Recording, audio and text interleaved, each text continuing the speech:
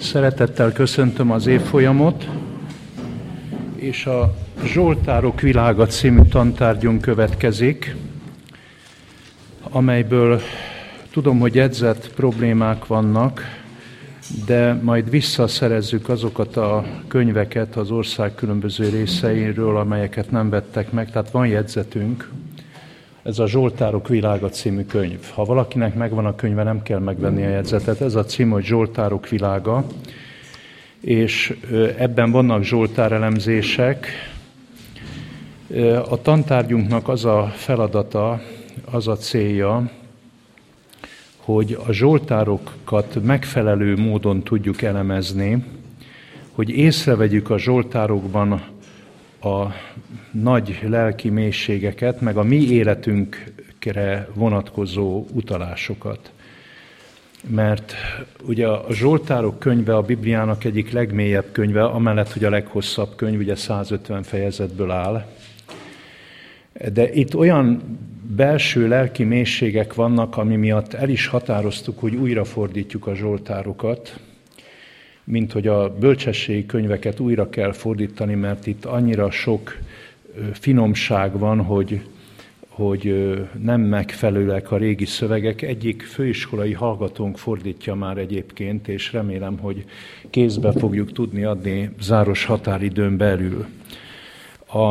A mi tantárgyunk keretében azt kíséreljük meg, hogy mindig veszünk egy órán egy zsoltárt, és próbáljuk a legmélyebben elemezni, hogy miről van benne szó. Ugye a zsoltárok könyörgések, hálaadások, Istennel való párbeszédek, az emberi gondolkodásnak és kifejezésnek a határain álló művek, mert ennél mélyebbre nem lehet menni. A Zsoltárok könyve évszázadokon keresztül gyűlt össze, hiszen Mózes zsoltára az a 15. századból való, a legtöbb dávidi zsoltár az a 11.-10. századból, de még későbbi zsoltárok is vannak. Ezek olyan mélységes megnyilatkozások, egyszerre imádságok, egyszerre költemények, egyszerre énekek. Maga ez a szó, hogy ugye zsoltár, a héberben is, meg a görögben is hangszeres kísérettel kísért éneket jelent, ami annyit tesz, hogy van benne beszéd, van benne dallam, és van benne zene. Tehát ez három művészet találkozása, hogy költészet, dal és zeneművészet. Ebből a harmadikat mi már nem tudjuk érzékelni, mert ezek a régi jelölések, hangszerekre vonatkozó kijelentések, ezek már sokszor értelmezhetetlenek. A dalra, a dallamra, a ritmusra vonatkozó kijelentéseket annyiban tudjuk fogni, hogy mindenki, aki zsoltárt olvas, az tudja, hogy a zsoltárok ritmikus prózához, szabad vershez hasonló nyelvi tünemények, ahol a legfontosabb szervező elem a paralelizmus. Tehát, hogy nem egyszer mond el egy gondolatot, hanem kétszer vagy háromszor. Van, amikor párhuzamosan, van, amikor ellentétezően. Tehát ez a paralelizmus a zsoltároknak az éltetője, hogy egy élethelyzetet se lehet egy mondattal elmondani, egy lelkiállapotot se lehet egy mondattal kifejezni. Tehát ezek az emberi megnyilatkozások közül a legmélyebbek eszmeileg is és nyelvileg is. Tehát itt arra fogok szorítkozni, hogy 1 óra egy zsoltár, de nagyon a mélyére nézünk. Kezdünk egy rövid zsoltárral, ez a 130. zsoltár. Azért kezdünk ezzel, mert ez Európában is a leghíresebbé vált zsoltár, a latin címe De profundis, vagy De profundis clamavi. A mélységből kiáltok hozzád. Ez például a középkorban halotti ének is volt, meg temetésekkor elénekelt énekké is vált ennek a zsoltárnak a parafrázisa. Nagyon híres. Ehhez hasonlóan híres zsoltár még az 51. zsoltár, a Miserere mei a te domine. Vagy úgy mondjuk, hogy De profundis, vagy úgy, hogy Miserere zsoltár, hát a zeneművészetben, a dalköltészetben a legtöbbet feldolgozott zsoltárok. Elolvasom a Zsoltárt, de úgy olvasom, hogy lépésről lépésre megyünk. Van olyan szövegelemzési módszer, a franciák terjesztették el ezt olyan 150 évvel ezelőtt, úgy hívják náluk, hogy explication de texte. Magyarul szövegelemzés, hogy mondatról mondatra megyünk, és lépésről lépésre elemezzük a szöveget, hogy kézben tartsuk a fonalat, hogy miről is van szó, és hogyan építkezik ez a Zsoltár. A Zsoltároknak általában van feliratuk. A felirat közli például a szerzőt, vagy az alkalmat, amikor megszületett ez a könyörgés vagy háladás. A Zsoltárok könyvében azonban van egy olyan rész, és ez a 120. Zsoltártól indul, és a 134-ig tart, tehát 120-tól 134-ig, ez 15 Zsoltár, amelynek mindegyiknek az a felirat, hogy grádicsok éneke.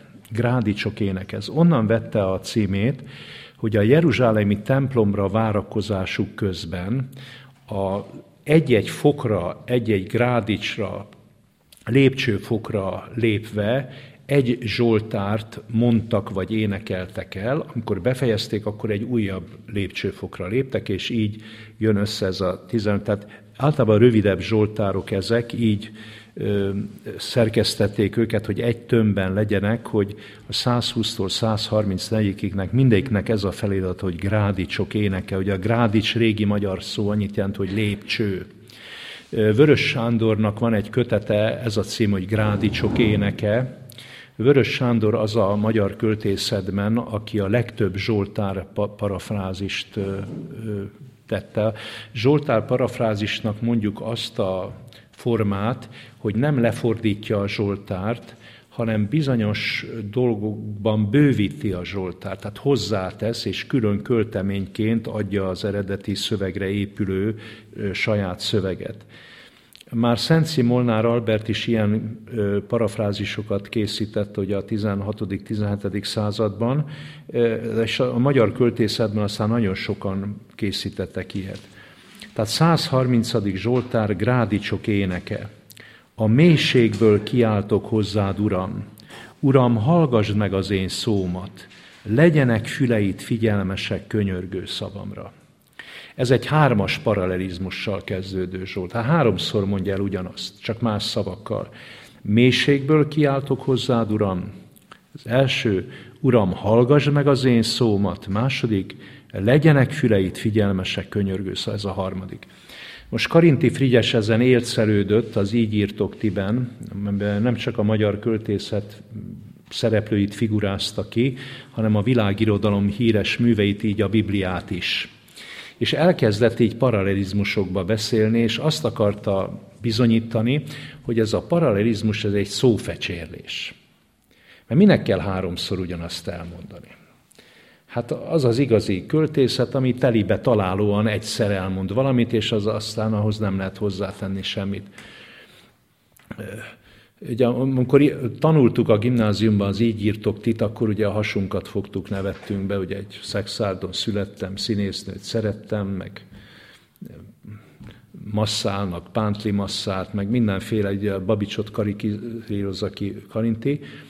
Ugye én először ugye a Biblián is nevettem, mert annál is inkább, mert nem olvastam a Bibliát, azt se tudtam, hogy mi ez, hogy Biblia, és hát a Karintiből tudtam meg, hogy hát ez a Biblia ez ilyen mindig 2-szer, meg 3-szor mondja ezt, az idős nénikéknek a könyve, mit foglalkozom én itt gyerekként, gimnazistaként ezzel.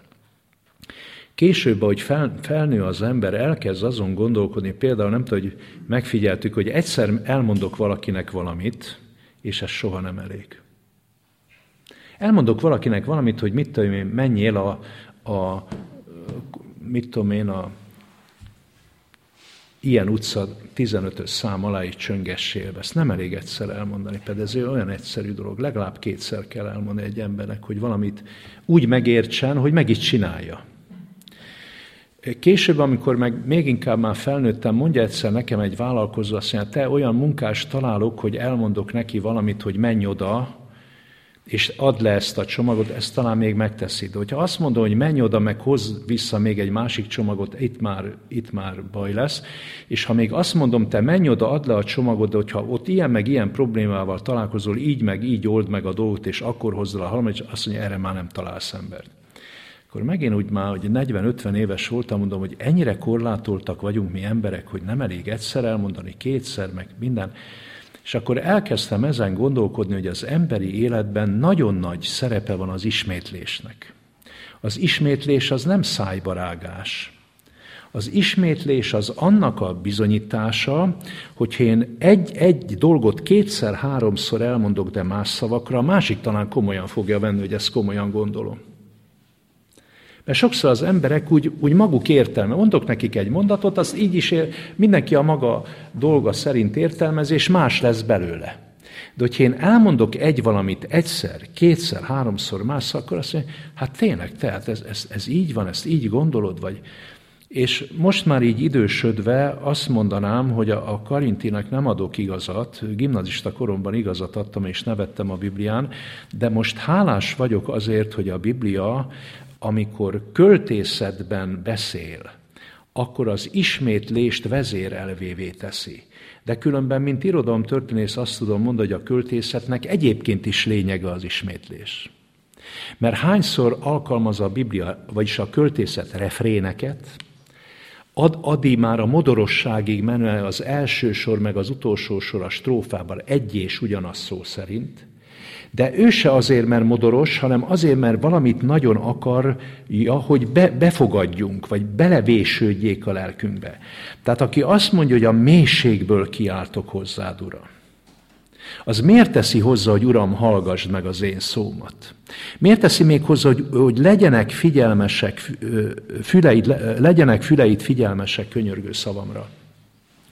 Azért, és itt már elemzés kíván, de ez már nem egy formai dolog, ez elemzés kíván, mert amikor az ember mélységbe jut, ugye a mélység az egy jelkép, a mélység az mondjuk az elhagyatottságnak, a hibázásnak, a bűnnek, sok mindennek a jelképe a hétköznapi beszédben is. Szoktuk mondani, a mai nyelv ezt argóval fejezi ki. Ugye? Amikor először hallottam, úgy figyeltem, hogy padlót fogtam.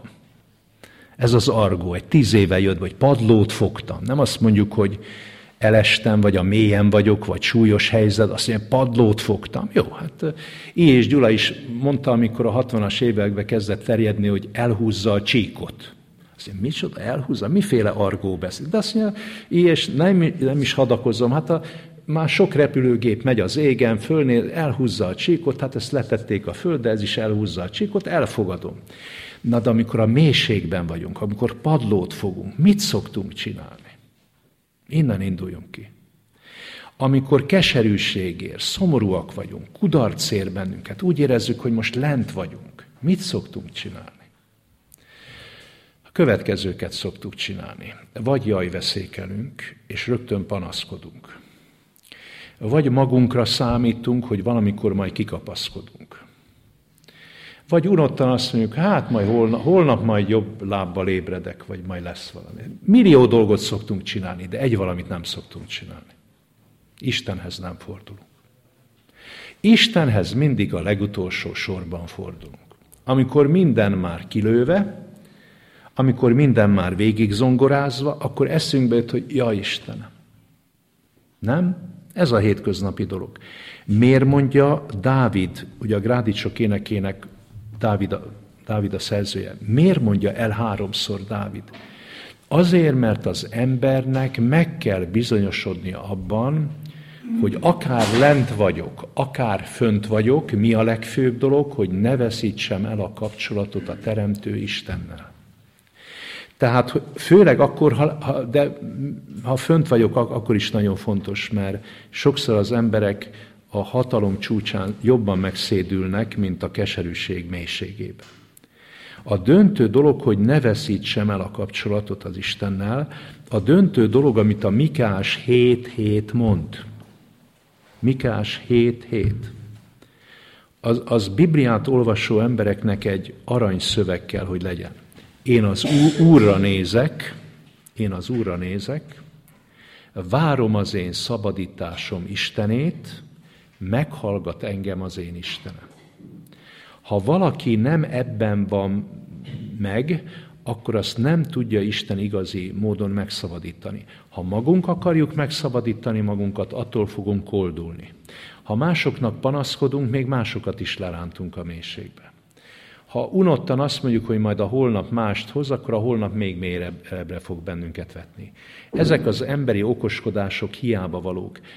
Hol van egyedüli reménységünk? Abban van egyedüli reménységünk, hogy Isten létezik, lát bennünket, sőt előre látta, nem csak most látja, hogy milyen slamasztikában, még előre látta ezt, nála megvan a megoldás, és nekem föl kell emelkedni arra a szintre, ahol a megoldást a tudtomra tudja adni, mert az ő segítségével, de az én közreműködésemmel tudok megszabadulni. Tehát ezért mondja, hogy a mélységből kiáltok hozzád. Nem magam körül forog a gondolatom, nem más embereket hívok, én hozzád fordulok, Istenem, mert én az Úrra nézek. Várom az én szabadításom Istenét, meghallgat engem az Isten. Nem tudom ezt elég sokat hangsúlyozni. Veszek más példát is. Mint említettem, én a Bibliát nem ismertem 25 éves koromig, de Platont ismertem. Platonnak mind a 3 vaskos könyve. Platon az a filozófus, akitől az egész életműve fennmaradt. Arisztotelésztől csak a 40%-a maradt fenn az életműve. Platontól 100% fennmaradt. Na mondom, akkor már 100%-ig meg kell ismernem egy ilyen nagy gondolkodót. Platon mondja az Állam című művében, hogy minden ember hasonlít a barlang szájában ülő emberhez, aki le van kötözve, és a barlang szájából nem kifelé néz a külvilágba, hanem befelé kell, hogy nézzem, mert annyira meg vagyunk mi kötözve emberek az életben, hogy egy rabhoz vagyunk hasonlóak, aki le van kötözve, és nézi a barlangot, és a barlang falára kintről bevetülnek a külvilág képei. Tehát mi nem az igazi világot ismerjük meg, nem az ideák világát ismerjük meg, milyen nyomorult földi létezésünkben csak az ideális dolgoknak a lenyomatát, a bevetített árnyképét ismerjük meg. Nagyon nyomorultak vagyunk mi emberek, mert a valóságot nem nagyon látjuk, csak a valóságnak a barlang faláról a bevetülését, és Platon ezért is száműzte a költőket, meg a művészeket az államából, mert azt mondja, azok mindig az árnyképeit hozzák létre, mert egy művészi alkotás az nem a valóságot, hanem a valóság bevetülésének a bevetülését adja. Köszönöm szépen, ne hazudozzatok nekem annyit, ti költők, meg zenészek, minden. Én szeretném a valóságot megismerni, de le vagyok kötve, és nem tudok mit csinálni, ennyire meg vagyok, ennyire kalódán vagyok zárva, de mit tudok csinálni? Ezt tudom csinálni. Tehát egyedül, ami szabadságomba vál, a nézésem. Fölállni nem tudok, mert le vagyok kötve, mozogni nem tudok, az egész ember élete ez. Egy valami szabadságod van, hogy mire nézel, kire nézel. Ez egy döbbentes nagy hasonlat. Mert az ember életünknek a legfontosabb kérdés, hogy kire nézel. Ki a mértéked? Ki a mintád? Te az Istenre nézel, és az Isten gondolatai, az Isten szavai fontosak a számodra? Vagy pedig mondjuk az emberi tudományra nézel, aki azt mondja, hogy a majomból emelkedtünk ki, és az állatvilágból jöttünk elő, tehát akkor tulajdonképp állatok vagyunk. Mi most Isten a mértéken, vagy az állat a mértéken? Ez nem mindegy. Hogy én Isten képére és hasonlatosságára vagyok teremtve, ezt veszítettem el, de ehhez vissza lehet jutni, vagy pedig én egy ösztönlény vagyok, mint az állatok, és ha én ordítozom, kiabálok, káromkodok, odavágok a másik emberek, hát ezt így fogadd el, mert én állat vagyok, te is az vagy, csak most jól viselkedsz, majd másokkal te fogsz ordibálni. Ez nem mindegy, hogy mi a mérték, nem? Mert ha én Istenre nézek, akkor Istennek nem mérték azt, hogy én állatmódon viselkedjem. Mert ő embernek teremtett engem. Persze, hogy vannak bennem ösztöneim, meg indulataim, de ezeket le is lehet győzni, nem csak szabadjára engedni, le is lehet győzni. Mert Isten azt mondja, hogy győzzük le. Hát ha Isten a mértékem, akkor a legyőzésükre fogok törekedni. Ha nem Isten a mértékem, akkor a kiélésre, hogy kicsapok magamból, és fogadj el így, hogy én üvöltözöm veled. Legyél megtisztelve, hogy üvöltözöm veled. Ez döntő dolog, hogy mi a mértékünk. Az a legeslegdöntőbb dolog, hogy mihez viszonyítom az ember életet. Istenhez viszonyítom, vagy az állatokhoz viszonyítom. És azért mondja el ezt olyan sokszor, hogy a mélységből én hozzád kiáltok, Istenem. Én nem magamban bízom, nem más emberekben bízom, nem az emberi létezésben, társadalomban, nem tudom én miben, nem az ügyességben, fifikában bízom. Istenem, hozzád kiáltok. Ezért mondja ezt újra, hogy Uram, hallgassd meg az én szómat. Miért mondja? Ez kicsit másképp mondja, de azért ezzel kicsit másképp jelentőségteljes, mert Uram, én bevallom, hogy én már annyiszor szégyent hoztam rád, hogy ha nem hallgatnál meg, akkor se lennél igazságtalan. De kérlek, hogy most még hallgass meg. Hozzád kiáltok, és kérlek, most még hallgass meg. Sőt, azt mondom, hogy legyenek füleid figyelmesek könyörgő szavam. Könyörgök, Isten, most már nem követelek, nem parancsolok neked, könyörgök, hogy az legyen meg, amit te akarsz, de hadd lássam, hogy mit akarsz, és hol a megoldás, mert én nem találom itt a megoldást az életemre. Tehát ez a 3-as paralelizmus, ha egy kicsit elgondolkozunk rajta, ez egy nagyon mély, összetett emberi életérzést fejez ki. Tehát ebben el kell mélyülnünk, ezt végig kell gondolnunk, hogy az ösztöneink szerint mi nem Istenhez fordulunk, magunkban bízunk. Igaza van József Attilának, aki így kezdi a versét, egyébként a 90. Zsoltárra riposztozva, hogy magamban bíztam elejétől fogva. Ez ugye a Szentszi Molnár Albert átírása, hogy te benned bíztunk elejétől fogva, így kezdődik a Szentszi Molnár a 90. Zsoltár. Azt mondja József, magamban bíztam elejétől fogva. Az ember mindig magában bízik. Hogy tudjam elmondani, hogy most már nem magamban bízom? Hát ez csak nyomatékosan, csak 3-szor, hogy Uram, a mélységbe jutottam, nem is mondja el itt, hogy most maga miatt jutott, mások lökték, nem is fontos, hogy mi miatt, mélyen vagyok. Most valami nagy baj ért az életben, de ezt a nagy bajt én veled együtt szeretném leküzdeni, a te segítségedben bízva szeretném leküzdeni. Ezért mondja, hogy Uram, hallgassd meg az én szómat, most már nem magamnak akarok beszélni, mint eddig, hogy mindig morfondíroztam, hogy jövök ki ebből, vagy megbeszéltem a legközelebbi társaimmal, hogy tudok megoldani. Nem, Uram, veled akarom megbeszélni, és legyenek füleid figyelmesek könyörgő szavamra, hogy teljesen feléd fordulok, teljesen rád utalok. Rodinnek van egy érdekes szobra. Rodin ugye egy nagyon furcsa művész volt, de nagyon sok bibliai alkotása van, és egyszer meg akarta talán épp a 130. Zsoltár formálni, és először azt a címet adta a szobrának, hogy ima. A szoborban térdel egy ember, kiterjeszti így a 2 karját, és az arca teljesen síkban, teljesen vízszintes, és csak fölfelé néz. Sem magára, sem, csak fölfelé néz, és így, ima. Később gondolkozott, és más címet adott neki. Azt a címet adta neki, a tékozzó fiú. Mert a tékozzó fiú is eljutott az életében egy bizonyos ponton, amikor nagyon mélyre jutott, a moslékos vájú mélység. Addig is volt mélysége, csak hát akkor mindig bízott benne, hogy a kocsmából még ki tudok jönni, még van pénzem, a bordélyból is ki tudok jönni, még maradt pénzem, még nem kell eladnom a munkát, de amikor már moslékos vájú mellé jutott, még a moslékból se adtak neki, már nagyon mélyen volt, akkor egyszer azt mondja a Lukás 15-ben Jézus, hogy amikor magába szállt, azt mondta, hogy az én atyámnak mi sok bérese bővölködik kenyérbe, én meg éhen halok meg. És elkezdett Istennel foglalkozni. És egy ilyen ateista művész, mert Rodin az volt, érdekes, hogy először ima, utána tékozzó fiú, és a tékozzó fiú feldolgozásai között ez a leghíresebb. Mert ez azt akarja kifejezni, mind a 2 kar fölfelé, és az arc csak fölfelé. Akkor fejezett ki, hogy mennyire hiszel az Istenben, amikor mondaná az ösztönöd, hogy így szabadítsd meg magad, mondja a társad, hogy így juss ki a csávából, de te azt mondod, nem. Én Istenhez fordulok. És amire majd az Isten megtanít, és ahogy ő segít, én úgy akarok kijutni ebből a mélységből. Ez nagyon fontos dolog. A legtöbb ember ugye a maga erejében bízik, a maga ügyességében bízik. Mindannyian Jákobok vagyunk. A Jákob ugye tanultuk, hogy annyit jelent, hogy ügyeskedő csaló. Mindannyian ügyeskedő csaló embereknek jövünk a világra, és azzal hitetjük el magunkat, hogy magunk majd megoldjuk az életünk problémáit.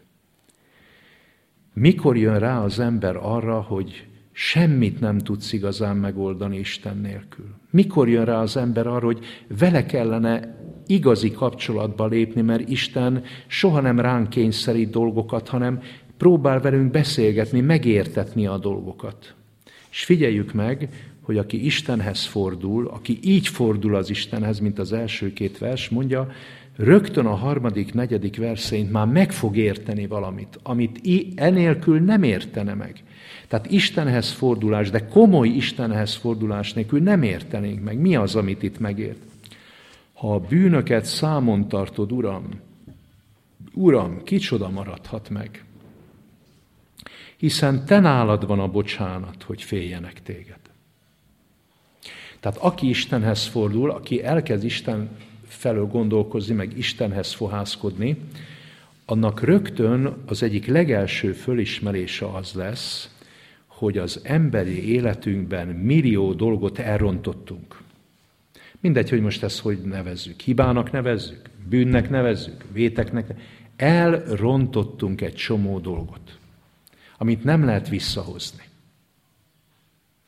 És hogyha ezeket valaki most, mint Isten a tudomásunkra hozná, akkor nyugodtan már ma mondhatná, hogy köszönöm szépen, éltél eleget ezen a világon, sokat pusztítottad a világot is, más embereket is, meg magadat legfőképpen.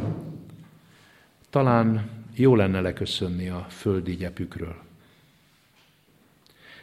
Ha a bűnöket számon tartod, Uram, kicsoda maradhat meg? Tehát ha Isten csak a tiszta igazságosság alapján ítélne, már rég nem lennénk életben. De ez csak annak az embernek az agyába születik meg, aki Istenhez fordul. Aki nem fordul az Istenhez, hanem önmaga Istenévé válik, az azt mondja, hát én is hibázok, más is, hát ilyen az ember élet, mit csinálunk ebből olyan nagy faxni? Az körülbelül ezen a szinten éli meg az ember életet. De aki Istenhez fordul, annak lesz erkölcsi gondolkozás, és azt mondja, hogy hát én ember, minek is értem itt ezen a földön? Mit csináltam én? Egyenleget kell csinálni, több jót vagy több rosszat csináltam. Meg egyáltalán én érdemes vagyok az életre, méltó vagyok az életre. De azt mondja, de te nálad van a bocsánat, hogy féljenek téged. Az, aki Istenhez fordul, az végigköveti az igazságosságot, és ha az igazságosságot végigköveted, és azt mondod, hogy az Isten még mindig nem szüntette meg az élet, még mindig élsz, akkor az életben mi az egyik legnagyobb ajándék? A megbocsátás. Hogy Isten megbocsátott eddig. Nem is kértél bocsátot, mégis megbocsátott. Bocsátot kértél, de rosszul, akkor is megbocsát. Előzetesen azt mondja már, hogy nem haragszom rád, nem rád haragszom, a bűnre haragszom, nem rád haragszom a bűnösre. Szeretném, hogyha belőled ki tudnám kezelni a bűnt, és én feltétel nélkül, mert szeretlek, hogy más legyél, én bizalommal vagyok, hogy te is élni szeretnél. Én megbocsátok neked. A Biblia azt mondja Istenről, hogy Isten nem akkor bocsát meg, amikor bocsánatot kérünk, hanem már előre ott van nála a megbocsátás. Azért tudunk bocsánatot kérni, azért tudunk könnyebben bocsánatot kérni, mint az emberektől, mert az emberi világban nagyon sokszor azt tapasztaljuk, hogy alig merünk oda menni emberek elé bocsánatot kérni. Nem tudom, ki hogyan élte végig az életét, de én gyerekkorban nagyon nehéz volt a szüleim elé oda menni, mert ugye tudtam, hogy apám ad 2 pofont mondjuk, anyám nem ad 2 pofont, de 2 hétig hajtogatja majd, hogy mit csinálta. Ami rosszabb a 2 pofonnál. Nekem nagyon nehéz volt bocsánatot kérni, és sokszor édesanyám mondta, hogy te kérjél bocsánatot apától, te gyere, én is megyek veled, hogy kérjünk bocsánatot, mert ez egy rút dolog volt, amit csináltál az édesapáddal. De a édesapámmal nem volt bajom, mert mondom, 2 pofont kívánk egyezze, és nagy lelkű volt, és nem. De amikor anyukám még mindig 2 na megint ezt csinálod. Tehát már 2 hete bocsánatot, de most megint ezt csinálod. Tehát nem lesz belőled más gyerek. Kutyából nem lesz szalonna. első magyar közmondások egyik, amikor ezt megtanultam, azt mondom, vége van, hogy kutyában nem lesz szalonna. Később, amikor Spurgeonnél olvastam, hogy a mennyek országában csak olyan szalonnák lesznek, amelyek mind kutyából készültek. Akkor egy kicsit föllélegeztem, minden ember rossz, minden ember sok rossz fát tett a tűzre, nem én vagyok, mert sokszor a szülők akaratlanul s jó szándékra azt az érzést keltik, hogy te vagy a legrosszabb gyerek a világon. Nagyon szeretünk egyébként, meg lehetnél más is, ha hallgatnál ránk, de jelen pillanatban te vagy a legrosszabb gyerek a világon. Istennél nem így van. Isten azt mondja, hogy ember, én külön választom benned a bűnt és a bűnöst. Én a bűnt utálom és gyűlölöm. De téged úgy szeretlek, mint senki más. Ezért mondja azt, hogy te nálad van a bocsánat, és ha ezt megértjük, hogy az Isten hogy szeret, hogy az Isten mindig külön választja ezt, aki szüleink se választották külön, mert azt mondták, hogy kutyából nem lesz szalonna. Vagy te ilyen vagy, meg már 100-szor ezt csinálod. Tehát akkor te ilyen vagy, ha 100-szor ezt csinálod. Isten azt mondja, 1000-szer ezt csinálod, akkor se ilyen vagy. Az én szememben nem ilyen vagy. Te már 1000-szer, már magad alatt vagy, hogy már 1000-szer hibázol ugyanolyan a helyzetben, de az én szememben nem ilyen vagy. Én még mindig bízom abban, hogy te szembe tudsz fordulni ezzel és ezzel a rossz dologgal. És ez csodálatos, ha valaki így bízik bennünk. Ez csodálatos, ha valaki ekkora nagy bizalmat ad nekünk. És ezért, ha valaki az Istent megismeri, az Isten félővé kell, hogy ezért, hogy féljenek téged. Ez nem annyit jelent, hogy félni kell az Istentől. Soha nem mondja a magyar fordítás, hogy Istentől félj, hanem azt mondja, féljed az Istent. Ugye, mert az eredeti görög szó, ami talán jobb, hogy itt a görögöt hozzuk elő, nem a hébert, mert a Bibliában az istenfélelem görög kifejezése az euszébia. A szó szerint lefordítva itt jelent, hogy jó félelem. Ugye az EU előképző az mindig jót jelent. Euszébia, jó félelem. A jó félelem az, mert a régi nyelvek kétféle félelmet különítettek el. Sajnos a magyar nyelven azt mondja, hogy félelem az mindig negatív. Ugye? Félelem az mindig negatív.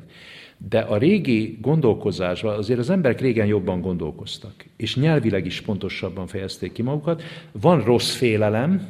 Mi a rossz félelem? Akkor valami rossz dolgot tettem, és várom a rossz dolgomnak a rossz következményét. Hát akkor félhetsz is. Ha hazudtál, akkor félhetsz. Ha loptál, akkor félhetsz. Ez rossz félelem, hogy most milyen következmény jön. De hogyha kinézek és látom a dombokat, a zöldet, a természetet, és beleborzongok, és azt mondom, hogy megborzongok, mert milyen csodálatos ez a táj, lenyűgöző ez a táj, ez jó félelem. Mert érzem a nálamnál magasabb rendűt, a szebbet, ami föl tud emelni, és úgy beleborzongok, hogy tényleg, hát én nem itt vagyok egy porszem, hanem valaki föl tud emelni. Ez az Isten félelem. Ez az utóbbi, ez jó félelem. És erre mondja azt, hogy ha valaki fölismeri, hogy az Isten már megszüntethette volna az életét, de nem szüntette meg, mert külön választja bennünk a bűnt és a bűnöst. A bűnnel Isten nem tud kiegyezni, de bennünket úgy szeret, mint soha senki más. Ha én ezt megértem, hogy Isten azt szeretné, hogy a bűn, ami ártalmamra van, ami tönkretesz, hogy azt én is gyűlöljem, hogy azt én is undorodjam tőle, és kivessem az életemből. Hát ki ez az Isten, aki ennyire szeret engem, hogy soha nem azonosít a bűneimmel, ki akarja operálni belőlem a bűnemet, de úgy, hogy bele ne halljak ebbe az operációba. Hát akkor én lenyűgözve állok egy ilyen lény előtt, akkor én félek. És ezt ilyen röviden mondták a régi emberek. Nekem most már 10 perce beszélnem kell erről, hogyha a bűnöket számon tartod, Uram, kicsoda maradhat meg, hiszen te nálad van a bocsánat, hogy félj. Ilyen röviden ki tudták fejezni a legmélyebb tartalmakat. Mi meg most itt ilyen szószátyár módon nekem magyaráznom kell, de csak azért kell magyaráznom, mert ezt most az emberek nem így gondolkoznak.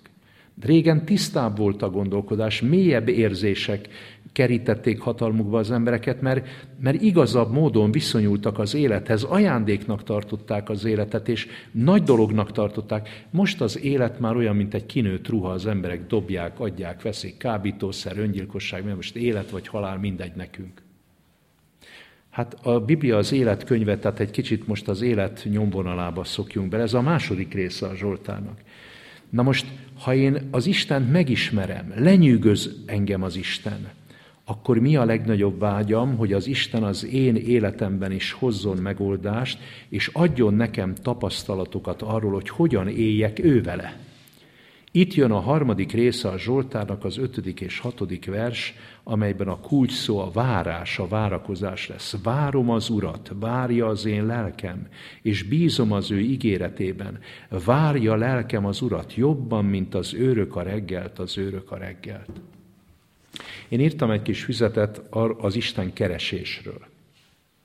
Meg lehet venni itt 100 forint. Mi az, hogy Isten keresés? De legszívesebben az ember írna egy másik kis füzetet az Isten várásról. Mert nem mi keressük az Istent, az Isten jobban keres bennünket, mint mi keressük őt. Nekünk nem is úgy emberileg keresnünk kell az Istent, hanem nekünk várnunk kell az Istent. Az életünkben két döntő mozgás van, a keresés és a várás. Tehát ez, meg ez. Ez, meg ez. Ha most nem Istenről beszélek, hanem egy emberről, aki keresi az élet értelmét, vagy meg akar élni, mindegy, hogy mi. Minden napunkban bizonyos dolgokat keresünk, a pénzt is keressük, a jó hírt is keressük, a megbecsülést, bizonyos dolgokat keresünk, és bizonyos dolgokat meg várunk, hogy azok eljöjjenek az életünkben. Ezt a két dolgot a Jeremiás síralmai 3. fejezete köti össze, amikor azt mondja ott Jeremiás próféta, hogy jó az Úr azoknak, figyeljük meg milyen mélységes ilyen, jó az Úr azoknak, akik várják őt, a léleknek, aki keresi őt. Az életünk a várakozásnak és a keresésnek az összhangja, és akkor vannak nagy dolgok az életünkben, amikor a kettő így találkozik. Hogy amit várok, az eljön úgy, mint amit keresek. Nem? Nem erről van szó? Ha te jót keresel, valami jót keresel. Milyen csodálatos dolog, az Isten is ugyanazt akarja adni.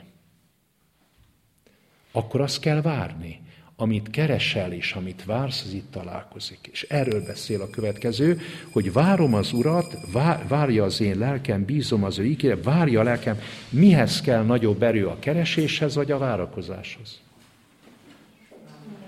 10 perc szünetet adok ennek a meggondolására. De utána megkérdezem és szavazunk.